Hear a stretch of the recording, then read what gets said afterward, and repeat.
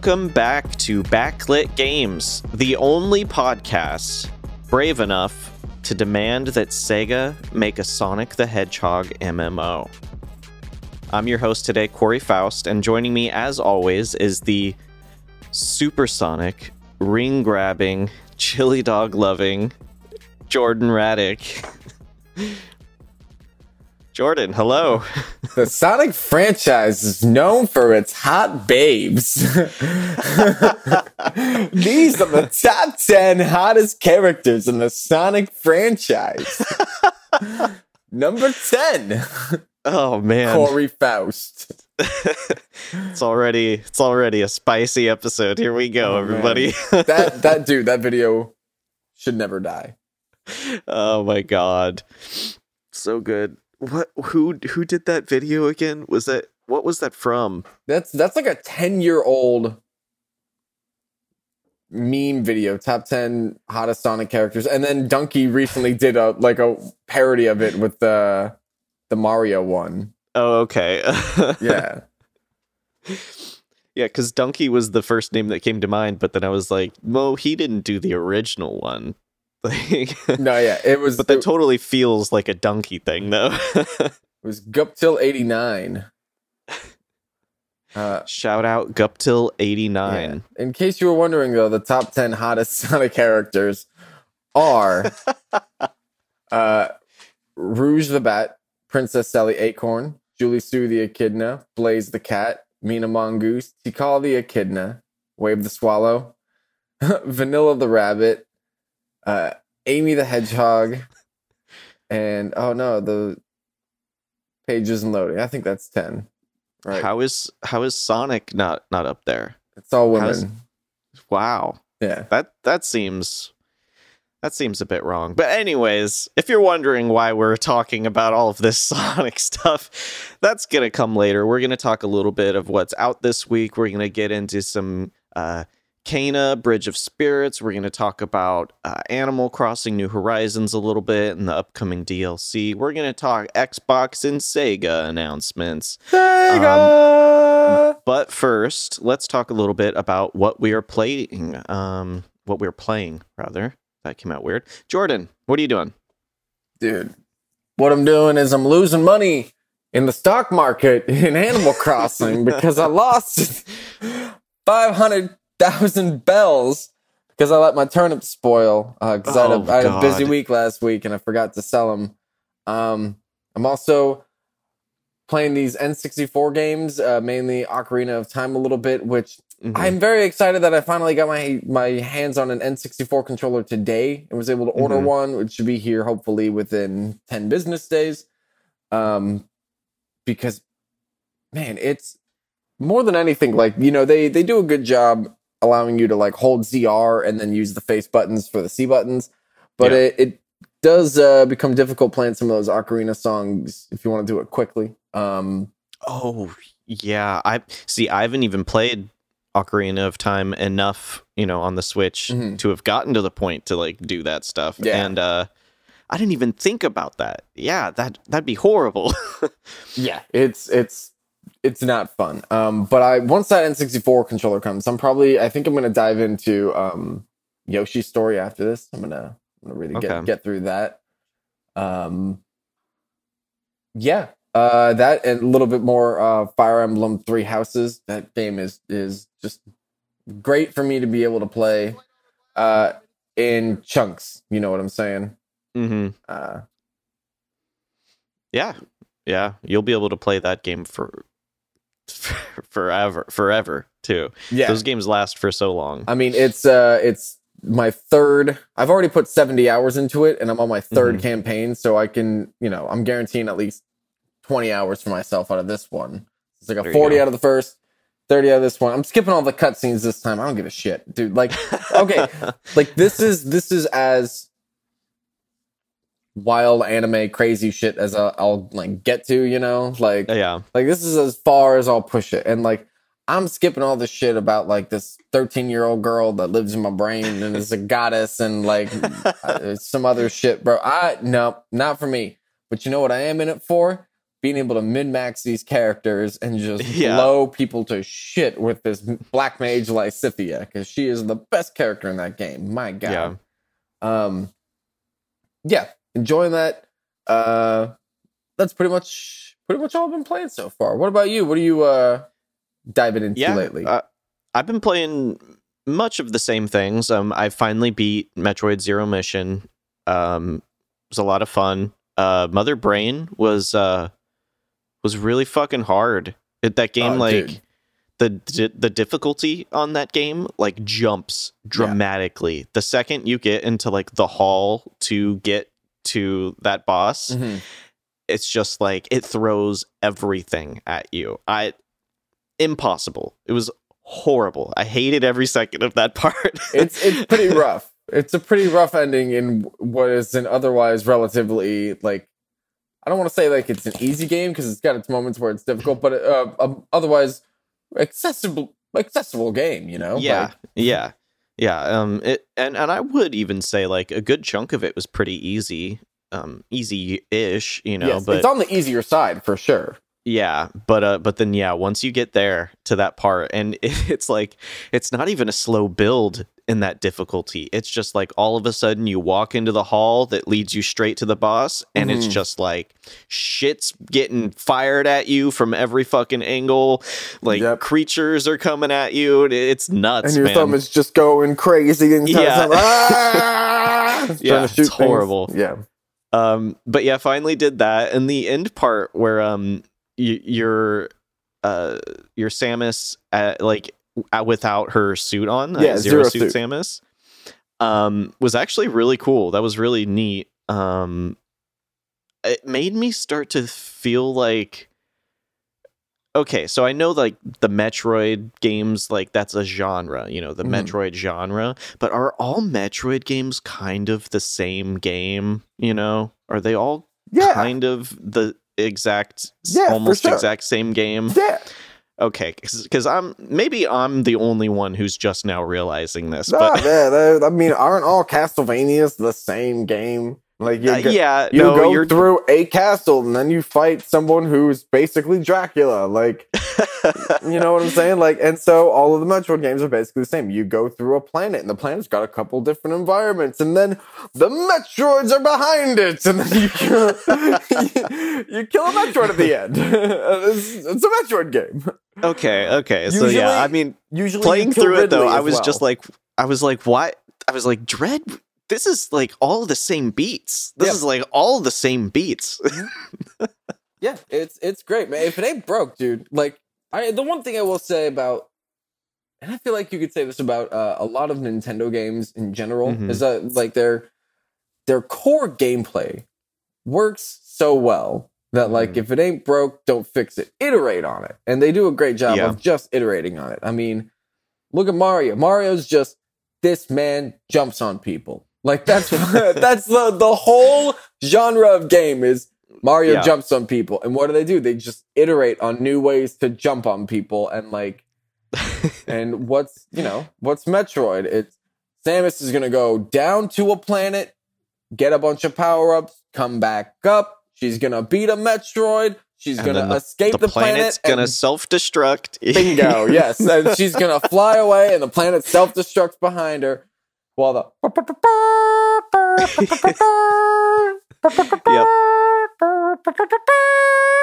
yeah, man. I mean, what's Pokemon?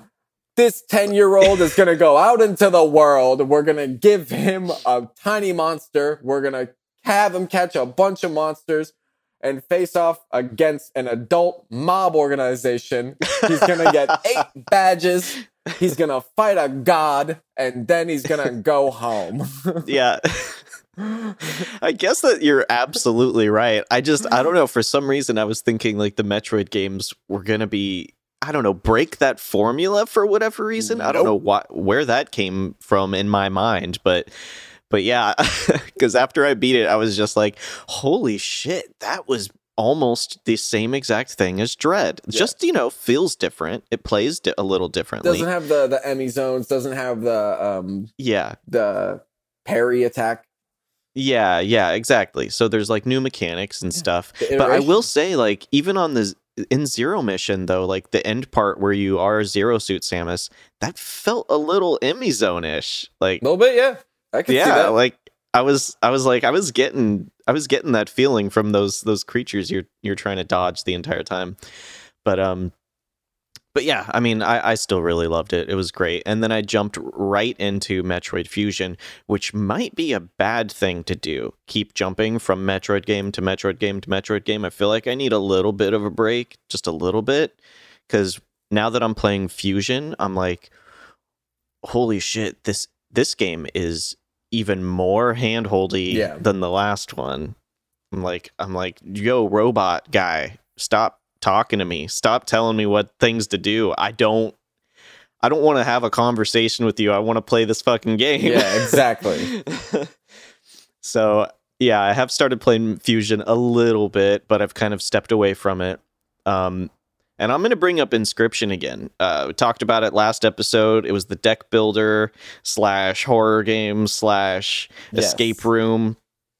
Several other slashes of different genres. I know you hate these kinds of games, Jordan, but holy shit, the game, like, I was like 10 hours in, There's one deck and it builder. just There's one deck builder series. Mega yeah, Man oh yeah, Battle the Network. one, the one, Battle yep. Network, all right?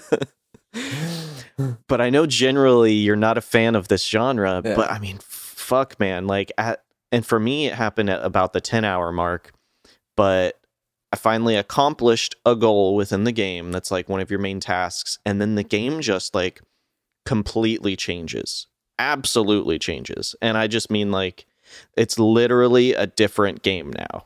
it's wild. It's so crazy. What? In a very meta way too. Okay, so if you don't want spoilers on this, maybe skip ahead like 2 minutes or so, because I'm just going to tell Jordan right now, because I very much doubt he's going to play this game and play a genre of game for 10 hours before it gets to the change that maybe makes him actually enjoy playing it. Mhm. Okay, here we go. Spoilers now. So after you finally beat the serial killer dude who's like kidnapped you, it like creates this whole meta sort of series thing where now all of a sudden like you pulled the game out of its like out of I don't know, it's almost like you pulled the game out of whatever console you were playing it in, and now you're watching like these unaired YouTube videos of this content creator who opens card packs, and he stumbles upon this game, and then he's like trying to figure out who made this game. This game doesn't exist, all this blah blah blah blah blah. And then he starts trying to play it, and now you're playing this new version of Inscription as him, if that makes any sense. But the game itself is now different. Like the perspective is different. It's got almost this like over the top like Pokemon, like old school Pokemon aesthetic, or it's that kind of perspective, and it's pixelated like that, and you're still going around like building your deck and everything, but now it's kind of like the Pokemon card game from like the Game Boy Color. Okay. Which is very interesting because I'm going around, I'm challenging people with my deck, I'm winning cards, I'm opening up new packs and getting new cards, and like now there's like these 4 different like basically gods. They're referred to as scribes who have created like these 4 different kinds of decks, and that serial killer was one of the gods. And oh dude, it's nuts. It's so crazy. Wow. This sounds wild. It's wild. It's so meta and ridiculous too. It's only on nuts. Steam. That's what's frustrating to me. Yeah, it's just on Steam right now. But yeah, it's crazy. It's I'm close to beating this new section of the game, and I'm curious like if something else is going to change in it, because I'm just like at this point I don't fucking know what's going to happen. Yeah. I'm just along for the ride. Right. Yeah. That sounds insane. I'm curious to see if like it changes genres again at some point. Yeah, I am too. I'm kind of hoping it does, but I mean that's a that's a lot for Yeah. this developer, because I think it's just like one dude, or it's like a very small team or something like that. But yeah, I've been talking a long time. So the very last thing that I've been playing, and it's also a part of our Out This Week section, is Unpacking, which I just got like a deal on Game Pass. It was like $1 for a month or something like that. Or Can't beat that. yeah, exactly. So I've been playing some PC games that are on Game Pass, and Unpacking just came out on the 2nd, and it's this cute little simple calming game that's literally just about you unpacking boxes and placing the things in the boxes in your new room or in your new house, wherever you want it to be. And that's it. That's the game.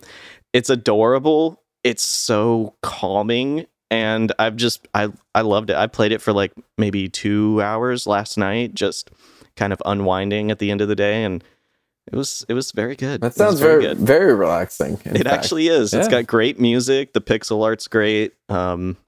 Yeah, it's cool. Nice. It's a fun little title. That's awesome. Yeah, I'm looking at it right now. It's this cute kind of little isometric sort of look to it. The art style. Do you play as little animals?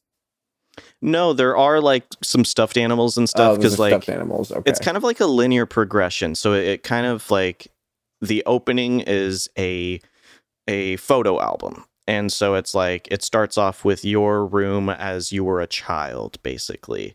And then you're like unpacking, moving things around into your room. And then it kind of progresses from there. Like then you go to college. Then you go into your first place with roommates. This game's going to have a sad ending. Oh, maybe. Yeah. I'm at a part now where I think I've just moved in with, my boyfriend. I get a dude vibe from this house, but it doesn't outright tell you the story. You kind of just pick up on context clues, environmental storytelling a little bit, I guess. But yeah, I mean, I'm not even in it for that. I mean, that is just a little perk to it, gives you a little something to think about. Right. But just the act of just the unpacking the boxes and just decorating, I don't know. It's just really fun. Nice. Yeah, games that are very zen like that are great for end of the day, Yeah, for sure. But since we've talked about Unpacking a little bit, that is one of the newer games that's out this week. Like I said, November 2nd. It's out on PC, Xbox, all of the Xbox platforms, and Switch. But let's talk about some of the other games that are out this week. Mario Party Superstars. I know that was, I think, at the end of last week, but I figured it's worth mentioning. Yeah. I know that's not something we were really planning on picking up off the get-go. I know we've talked about that a little bit. Getting great reviews. It does look fun. Yeah, and it's getting good reviews. Yeah. I would love for Nintendo to have this go on sale at some point. Because that would be a lot of fun, though. It would be great. I'm waiting to pick this game up for the next like Nintendo Direct, see if it gets like a little update or something like that, and add some stuff, because I think it only has like 5 boards right now. Okay. But it has like 100 mini games, which is cool, and like online multiplayer, and all the stuff that I've read online. Like everyone says this is what they wanted from Super Mario Party, which is really cool. I'd love to get it, but it's one of those things where there's some other stuff that I would kind of rather pick up before this. So for sure. Yeah. I will, if they do drop, a content update or whatever and add like a couple new boards, though, I think that would be the thing that pushes me over the edge to get it, I would say. Yeah. Yeah. Yeah, for sure. I mean, I know Nintendo their things never go on sale, hardly ever. And when it does, it's like 10%. But goddamn, when it goes on sale for 10%, I'm probably gonna pick it up. I'm not gonna lie. This seems like a title that they would put on like their eShop sale next holiday. Yeah, I could see that. Next holiday, this will be $45 on the eShop. Yeah, at least not in this quarter. Yeah, no. Probably not even next quarter. But also out this week, November 5th, you got Forza Horizon 5, which is, of course, out on Xbox platforms and PC. This looks great. Out of the Forza games, Horizon's probably the one that speaks to me the most, but I don't really have an Xbox anymore. PC's not powerful enough to play this enjoyably, so won't be for me, but that's exciting news for people who are fans of, Horizon. Where does this one take place again? I probably should have looked that up before this. Let me tell you something about me, Corey. I don't like things that I'm bad at. And I'm bad at realistic driving games. Yeah. Does that mean that I'm a bad driver? I don't want to go that far and say that. I'm going to give myself some credit. But I'm not good at these kinds of games, unfortunately. They're fun to play, and I mean, this and Gran Turismo, are both incredibly beautiful looking games, always. Yeah. My favorite racing game, though, Need for Speed Underground 2. Bring that back. That would be amazing. I loved those games. The first one and the second one were both great. So good. Yeah. It was a nice merging of like that arcadey feel with like some slight realism. I mean, like, it wasn't really realistic. You could hit the NOS, bro. It's not real. Like, yeah. It was just cool because it came out at the right time after like the second Fast and Furious movie, and like everyone was like, "Yeah, this is what we want." And, like, it had that sick ass Riders on the Storm remix with Snoop Dogg. Oh yeah. Yeah, man. It's great. Oh, so good. So good. But also out November 5th, Call of Duty Vanguard. It's out on PC, Xbox platforms, PlayStation 4, and PlayStation 5. Cool. It's another Call of Duty game. Okay. I am just so shocked that these games are still being made annually. And and the shock comes from the sales. Like the fact that people are still willing to every year purchase a new version. Yeah, I mean, you get a lot of people who this is like Call of Duty's like one, if not the only game that they play. Yep. Yeah, I mean, when I worked at GameStop, there were a lot of people who they would buy a PS4 and they'd be like, I want NBA 2K and Call of Duty. Those are the only games that I play. Like, yeah. And all right. Like, I knew a couple people, they were like, the only thing I play is Madden. I'd be like, that's it? They'd be like, I only play Madden. Yeah. Which, like, I get, but it blows my mind. My girlfriend's part of all these groups on Facebook. And for like podcasts that she listens to. Mm-hmm. And one of them, I forget what it's called. Probably shouldn't name it even if I knew. But on there, women are always complaining about their boyfriends playing video games, and like how they spend too much time playing video games. Don't pay attention to them or anything like that. Yeah. And she told me one day, she's like, I see all this, and I know how much you love video games. I sometimes get worried and stuff. And I was like, babe, just out of like curiosity, what does it say like on there what video games they're playing usually and stuff? And she's like Call of Duty and Fortnite. And I was like, don't worry, I can pause my games. Like, yeah. Like I'm good. I'm not we don't have to worry about that. I can pause and text you back or give you the attention that you need, mm-hmm. I'm not super worried.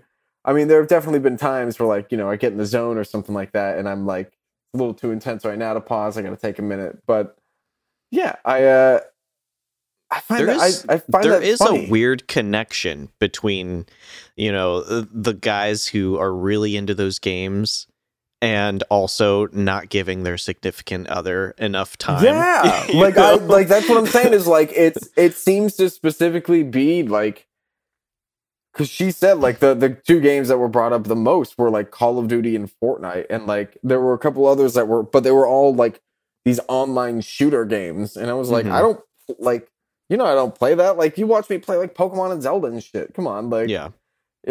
It's so funny to me that like, I just wonder what the percentage of like people who play Call of Duty and like ignore their significant other. Like, how much overlap really is there? You know what I'm saying? Like, yeah. and Yeah. is it What is the Venn diagram like? yeah? And are they ignoring their significant other specifically because like of Call of Duty? Like, and it's like, dude, It's the addictive nature of those games. yeah. It's I all mean, that. for sure, it's the same thing. Like, you know, I had a buddy who told me that this lady that he used to work with when he was in high school at Subway, she worked at Subway because she lost her old job because she got fired because she just wouldn't show up because she was playing World of Warcraft so much. Yeah. Like, which is nuts. Yeah. Nuts to me. Like, man, I love video Activision games. just loves making those addictive games Dude. that can potentially ruin your life. Yeah, they get the dopamine going with those numbers going up and stuff. They really do. They really do. But again, I don't like anything that I'm bad at, and I'm bad at online multiplayer shooters, except for Battlefield. I used to be good at them, and then when you stop playing, you know, for a few years, and also you get older, you know, those reflexes just naturally become less good, and then you're rusty also on top of that. So it's like there's no going back for me. It's too late for me to play, like to be anywhere near competitive.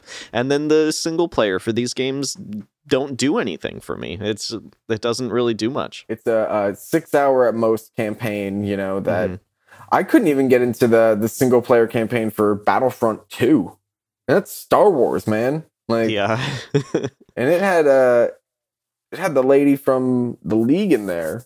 I forget the actress's name. She's a talented actress. I enjoy watching her, but yeah, I couldn't get into it, man. I don't know what it is about those games. Battlefield, though, I enjoyed because I could stand behind people and resupply them, and you know, get the top of the leaderboard and stuff. Yeah, exactly. But yeah, you can still feel like you're contributing. Exactly. We should move on, though. We should. We could shit on Call of Duty all day. Yeah. We could make a podcast about that. We could. I'm sure those exist, actually. It's right here. The only gaming podcast that exists. But let's get into some of the news. I'm sure we probably have some haters out there who are like, these guys are just fucking Nintendo fanboys, bro. Like, sit there and to that, I will say, but we're also PlayStation fanboys. Exactly. We don't play favorites. Trust me, we would be Xbox fanboys if they had great first-party games. We will be Xbox fanboys the moment that Starfield and Fable drop. I can guarantee. I can guarantee that. Yep, exactly. So getting into some news. So this first story I got from GamesIndustry.biz. So Ember Lab, the creators of Kena, Bridge of Spirits, Ember Lab recoups development costs for the game. So from GamesIndustry.biz, quote, in an interview with Bloomberg, and I would have just gotten this article straight from Bloomberg, but there was a paywall, so I was like, nah, we're going to settle for the GamesIndustry.biz article. Look, I know that these media outlets need to make money and stuff like that. I guess Mike Bloomberg needs money. There should be free access to journalism. Yeah. That's why we do this podcast, and we don't charge you for it. Exactly. And as a reminder, we never will. This week's podcast is sponsored by... Yeah.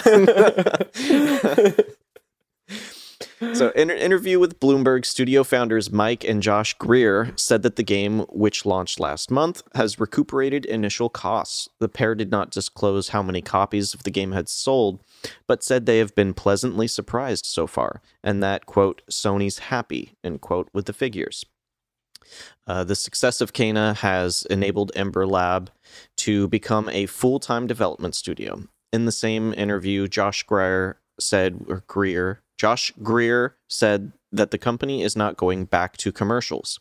Ember Lab has also started working on its next project. The studio isn't yet sure what the title will look like, but did confirm that it is likely to be a narrative-driven adventure game similar to Kena. So that's exciting. That's really good news. I really want to see more of these like mid-budget $40 adventure games come out. Yeah. Yeah. And I think that especially now with game development or with game prices going up with this new generation. I think that there really is like a big market for that. Like there's a lot of people who I'm sure don't want to spend $70 on a AAA title, but are more than happy, myself included, to drop $40-$50 on, a mid-range, A title or whatever. I don't know how the A's work in development costs. It's just the amount of money they throw around. They're buzzwords. Yeah. No, it really is. It's just a buzzword. Like fucking Microsoft now is formed a quadruple A studio. I can't remember the name of it. What's it even mean? What? Yeah, exactly. What does that even mean? Does that just mean the second that game fails, like the most people who have ever lost a job at the same time lose their jobs? Yeah, right. Like, what does that mean? What do the A's stand for? I wish I knew, Jordan. A plus. An A plus is good, but have you ever gotten a double A or a triple A? Maybe plus? Maybe they hired 4 dudes at the studio whose names all start with the letter A, and that's probably what it is. This is the first quadruple A game studio, bro. Yeah, that's what it is. That's definitely what it is. But this is exciting news. Ember Lab, I mean, the amount of love that they put into this game is apparent. Like I've said before, if you've heard on previous episodes, playing the game, it does feel a little stiff at times, feels a little clunky, but this is their first game. Yeah. And for their first game, for it to look so great, for it to run pretty damn good, at launch, it had some hiccups, but they were pretty quick to address those problems. That's awesome. And I would love to see them continue to do more work because, I mean, the art style in this game is so good. I mean, it's like, and I know we use this, in games industry, they use this comparison all the time. It looks like a Pixar film, but it really does, it looks so good. Have you finished it yet? No. Mm-mm. Okay. Because I was going to ask if the ending lends itself to a sequel. Ooh, that, yeah. I mean, I don't see why they would close it off like that, but yeah, I am interested in finishing this game. It's just, there's so many games out there. I keep getting distracted. It's tough, man. It's rough out here. But speaking of other games out there and getting distracted, this next game, which will be a huge distraction coming up soon, Nintendo confirms Animal Crossing New Horizons Happy Home Paradise will be its last paid DLC. In fact, it's going to be its last major update to the game as well. Isn't this the first major update we've gotten to the game? Yeah, actually. It's first and last. I mean, is swimming a major update? Was swimming Well, I don't know. Like, I'd say it's in between minor and major. It's the double A of triple A's. It's a double A update. All right, you got me there. It's a double A update. All right, so yeah, I would say that what this tells me is that no updates are coming for the game. They'll rotate some seasonal items. They'll continue to do that. But I don't see anything else, which is fine. I mean, I think it seems like this next update is going to breathe a lot of much needed life into this game. But I also think that a lot of the people that play Animal Crossing, like we talked about Call of Duty, like there are so many people that Animal Crossing is the only goddamn game they play. I mean, I looked at Anna's thing and she's got like 1,000 hours in there on her Switch. She's got a ridiculous amount of hours on there. And I blows my mind, like, because I'm and it's crazy though, because the IGN article I pulled this from, and they got the interview that the Nintendo spokesperson told this, but in the article they even mentioned like the game itself has sold over 33 million copies since its launch in March of last year, and just almost 2 years now. So that's a lot. That's a lot especially for Animal Crossing too. Like What I That's think, an insane amount. And for them to, like, I feel like they're ripping its legs out from underneath it. Like, when they should be putting more resources into it, I feel like. I 100% agree. I feel like it's maybe, it feels like a really big missed opportunity to like not have supported this game more. And like, Yeah. and it you know, I'm sure a lot of that has to do with COVID, and you know, I'm sure a lot of the development team was working from home or something like that. Mm-hmm. But I would have liked, I mean, this big version 2.0 update, I honestly would have liked to have seen this content rolled out over the past year, drip fed, you know, like a little bit each month. Like, hey, this month we're adding columns.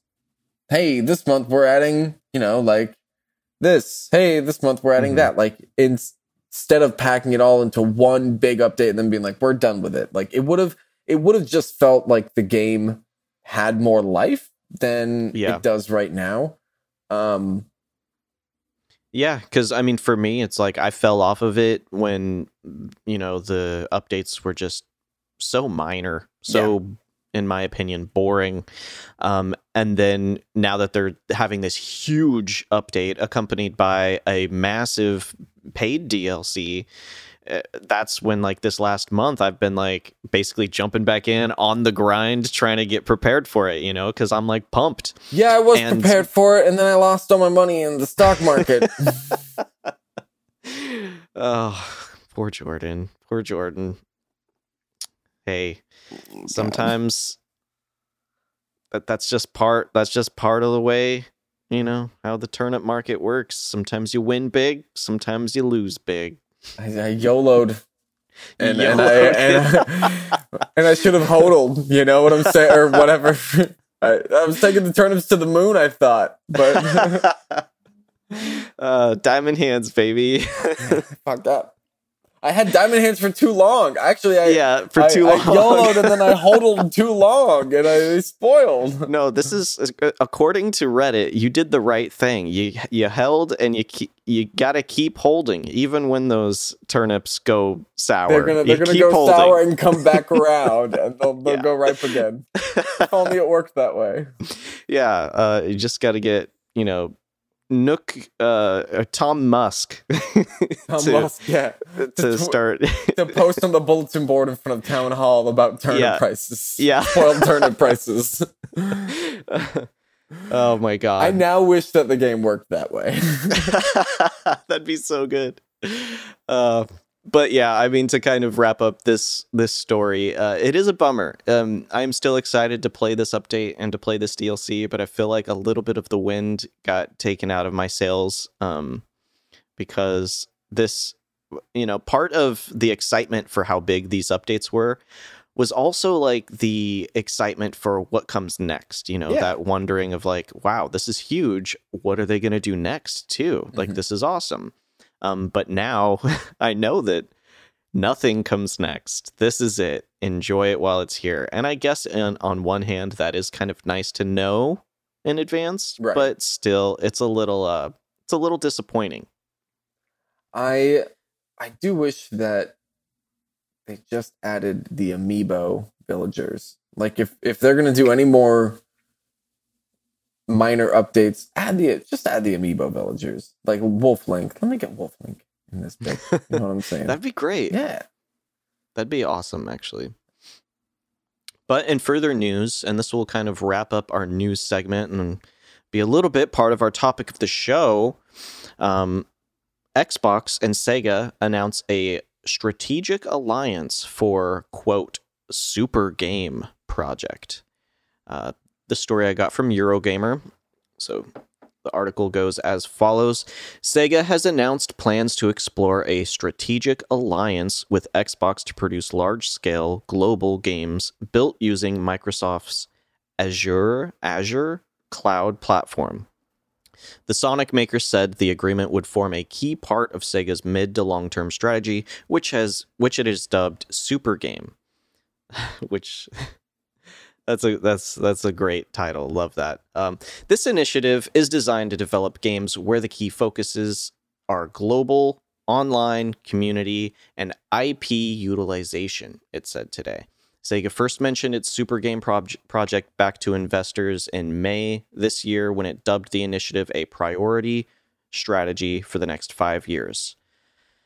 So what is this? What is this? So I want to focus on Super Game. This is a Sonic MMO though, right? That's why I said the thing I said at the beginning of the show. This is a Sonic MMO. Let me read off Sega's top 10 highest selling video games of all time across all consoles. Okay. Starting with number 1. The original Sonic the Hedgehog. Number 2, Frogger. Number 3, Sonic Dash. Number 4, Sonic 2. Number 5, Mario and Sonic at the Olympic Games. Number 6, Sonic 3 and Knuckles. Number 7, Sonic Jump. Number 8, Mario and Sonic at the Winter Olympic Games. Number 9, Sonic Adventure.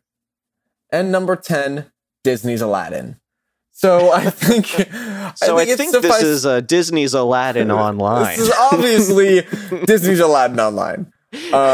But yeah, it's also interesting. And even if we go down to, if we go down 10 more spots, there are still 4 more Sonic titles there. This top 50 list that I'm looking at right now is Sonic's their money tree. Sonic, yeah. Sega is Sonic. And then a lot of these are, like third-party licensed games like Iron Man, ESPN NFL 2K5, which I still stand is the best football game ever made. Crazy Taxi, that is a gem. If this is Crazy Taxi Online, I would love that. That would be nuts. Jet Set Radio. Possibly. They also own Virtua Fighter, which I could see them wanting to bring Virtua Fighter back and try and be competitive in the esports scene. But for Super Game that is large scale global, they use a lot of words here. It could be Hatsune Miku because they need to holographically project her into everybody's room. Well, and we all need that, right? That is, I think that that covers all of their key focuses. Here's the thing: is all global online community. When I hear those words, I hear Hatsune Miku. Here's the thing: is I don't know what game this is because I don't think the Sonic franchise. Oh, excuse me. I don't think the Sonic franchise really has the seal of approval that it had, in the 90s, just because, I mean, the best Sonic game in recent memory is Sonic Mania, which is made by a team that was hired because they made a fan game. It wasn't Sega devs originally. So what is this? Virtua Fighter, Hatsune Miku, Etrian Odyssey, Yakuza, Frogger, Puyo Puyo, it's all of it. It's their own metaverse, dude. Maybe, man. I legitimately, unless this is a new IP, which it wouldn't be because they would have said that Super Game or whatever would have a new IP, but instead the initiative has IP utilization. What does that even mean? They're utilizing IP that they own. So it's going to come from an existing IP. I think this is just a really, really stupid ass way of saying Dreamcast games are coming to Game Pass.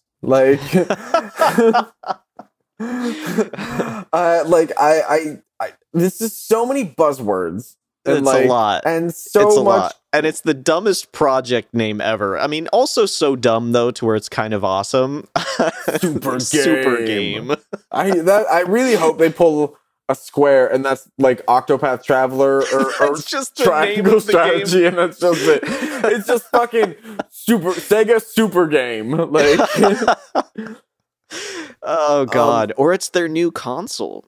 It's their new boxless console using only the cloud. So I think that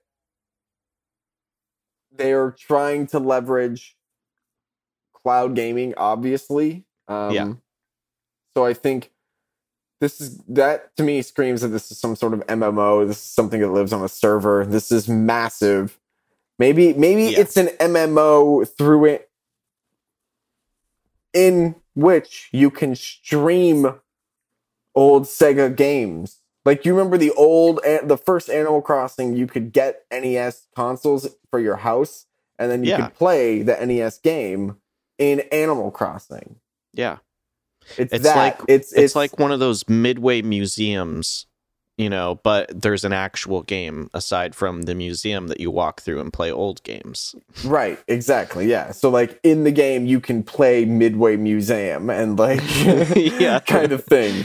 Or, like, the Sonic Mega Collection or whatever. Like, and play through all the old Sonic games. It's the like key it's focuses on PlayStation global Home. online community IP utilization. Those are all buzzwords. Yeah. So none of that says anything. If I was an investor, I'd be very upset. Is cloud gaming the new is that buzzword for the games industry? Blockchain for like other industries. Here's the thing: and I think now that we're talking cloud gaming, do we want to just move into the topic of our show? Yeah. I figured these two topics would kind of merge because that's the general direction of what this, you know, strategic alliance for Super Game is. You know, it is branching into cloud gaming, and I mean, you know, PlayStation. I believe it was at the beginning of this year announced, or maybe it was last year sometime. But they announced their partnership with Microsoft for utilizing Azure, or however you pronounce that, as well. Mm-hmm. And maybe they're using it for a different purpose. You know, maybe it has something to do with their PlayStation Now service, right? But yeah, I mean, clearly cloud gaming is the next step. You know, like the market has been kind of seeing itself deviate from like the traditional sense of like going out and buying like a physical cartridge or a physical disc for quite a while now. I mean, GameStop has been hurting because of that, and you know, other retailers because of that. Well, their stocks would tell me otherwise. Thank you very much. God damn it. But yeah, I mean, it feels like this is the direction it's going, you know. Yeah. There's going to be less physical media. But what does that mean for like these individual like developers like Sega? That's the part that I don't understand so much myself. Like, because I mean, when it comes to Xbox, when it comes to Sony, you know, maybe even Nintendo, it's like, okay, that makes sense for them. They can stream their games, or they can even like at some point do away with a box that you have at your house altogether, you know. Play these games on your phone or on your computer or whatever, you know. But is that what we want? I mean, I don't know. Is it? I don't want to move into a world where we are streaming just yet. Everything. Yeah. I will say, you know, I guess maybe this isn't a 1-to-1 equivalent of cloud gaming, but I feel like what I'm about to say is a fairly close equivalent. 2 years ago now, I played through Kingdom Hearts 3 in its entirety on critical mode, the hardest mode. Did a level 99 run on PlayStation Remote Play on my iPad on breaks at work. Mm-hmm. So I would connect my iPad to the station Wi-Fi or whatever, and eventually like be able to connect to my PlayStation 4 at home and like play through there. And I had, you know, fairly good success doing that, because my work has incredible internet speeds. And like at home, I had my PlayStation hardlined into our modem, and so it was, eating everything up basically. Yeah. And so that was a good situation, but there were so many other times where I tried to use the remote play feature, and it just didn't work, or just didn't run well enough to be playable, basically. Yeah. Which is frustrating to say the least. Especially because, like, that seems to be the direction everybody wants to go, but the infrastructure doesn't seem to be there in America yet.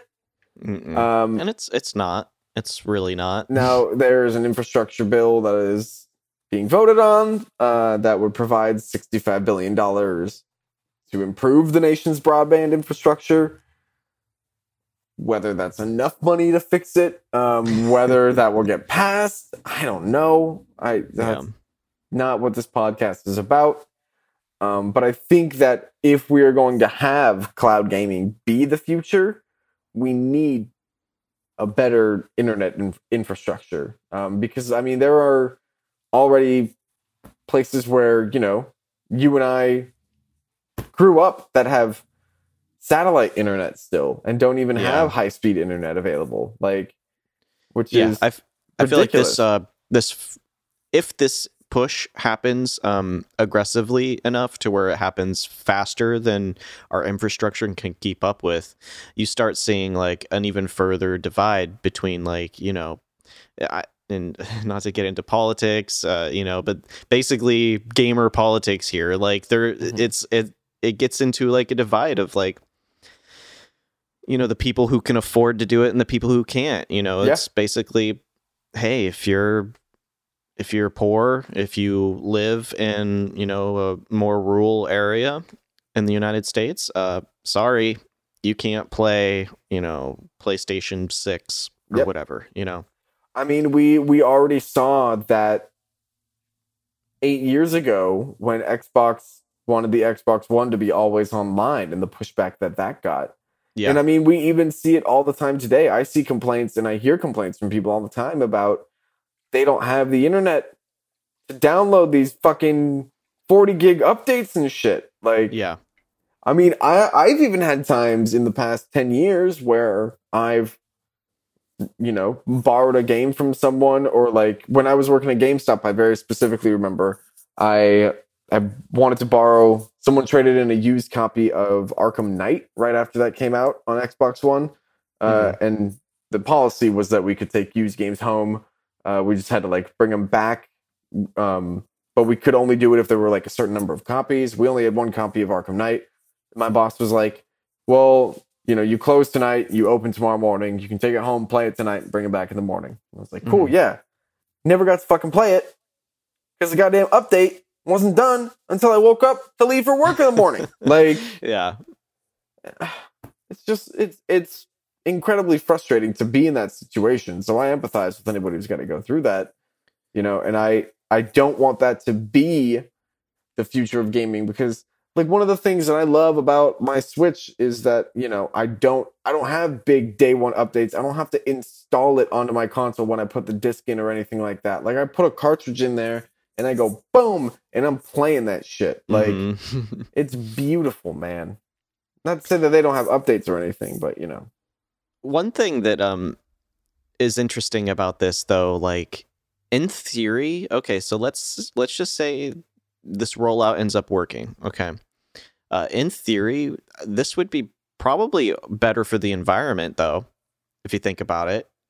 If people are using less of their own hardware at home, and it's just coming from these sites that are just server farms, basically. Is that better for the environment? I don't know how any of this works. You're right. I'm way out of my depth here. I know that Bitcoin is bad for the environment. Yeah. Yeah. Oh, God. And we didn't even get into this, but I thought I saw something about Ubisoft wanting to make NFTs. No, fuck that. I don't want to talk about that right now. But Ubisoft is developing blockchain and NFT games. I refuse to talk about this. I feel like such a boomer because like people talk about blockchain and crypto and NFTs, and I'm just like, use regular words. An interesting thing, and I don't remember where I saw this or read it or heard it from, but I don't remember who specifically is working on it. I think it was Microsoft, but a way that you can combat poor internet connections, at least to a certain point, as far as like gameplay goes, like input lag or delay and all of that, is through AI, like predicting the inputs that you might use yourself. And they're people are developing this. I can't remember if it was like Google or Microsoft that are working on this, but it's like the best comparison I can think of is like, okay, your iPhone, the camera on your iPhone, it's not really that great. It's not the best camera. I mean, it's pretty good, but it's not the best. What makes it better is that chip that's inside your phone. Right. That chip like cleans up your pictures. It predicts, what maybe the background should look like, and certain resolutions and all of that stuff. So it's like, if they can channel like, a similar sort of AI to kind of help guide, input delay and to predict actions that players will take in games, that could help for certain games. I mean, it would be weird to like at some level know that maybe you aren't actually playing certain instances of the game. Yeah, that would be horrible because the other like so half the argument also against, cloud gaming and a lot of times for digital sales is that you don't own the game. You don't own the game. You're paying to rent the game. Like, especially with cloud gaming, you don't even own like the physical download of the game on your console if you're not connected to the internet. You're paying to stream it basically. And so the right to stream it, and then like buying a digital code, you own a license of the game. You don't own you don't own the game, the data. You own a license to use that data. Yeah, exactly. And I think that, that's one thing that turns a lot of people off from digital media. Oh, excuse me, digital media in general. But I think that coupling not owning something with like, okay, so I'm going to pay for this game that I don't own, that I can't access when I'm not online, and that I may not even actually be playing. Like, the bridge is too far for me. Well, when you think about that sort of thing, though, like it makes sense that companies want this to happen. 100%. It's like it's further control over their product. They can charge higher rates, or at least within the marketplace, just get everybody to, charge the same shit for different variations of the same shit. Right. And so it absolutely makes sense from that standpoint that this is the direction it would go. I don't know that I like it or dislike it. I like the convenience aspect of it. Oh, that's how they get you. Yeah, I love the convenience aspect of it too. I have a lot of digital games. Yeah, same. I like being able to just turn on my PlayStation and not get up to switch out the discs. If I told myself that, though, like 10, 15 years ago, 15-year younger me would slap me in the face and be like, what the fuck are you talking about? How hard is it to just get up and put in a new disc? It's all the way over there, man. Yeah, exactly. Like, you don't know the space difference, 15-year younger me. Like, that's a far walk, and these knees do not get up the same way they used to. But yeah, I don't know what note to really end this topic on, because it's still like it's such a ever like evolving concept right now. Yeah. It's still like, I mean, you still have companies as big as Sega who are using just PR friendly words. I don't even think half the people working on this shit, or at least, you know, in the same room where these conversations are being had, not at all even know what this means. You no know? way. Yeah. I'm sure that whoever wrote this press release probably doesn't know exactly what they're working on. No, has no idea. It's just like, what is it? And they're like, it's this online super game. We're utilizing some IPs Yeah. for the community. And they're just like, cool. And they type this up. Yeah, that's exactly it. But it is exciting.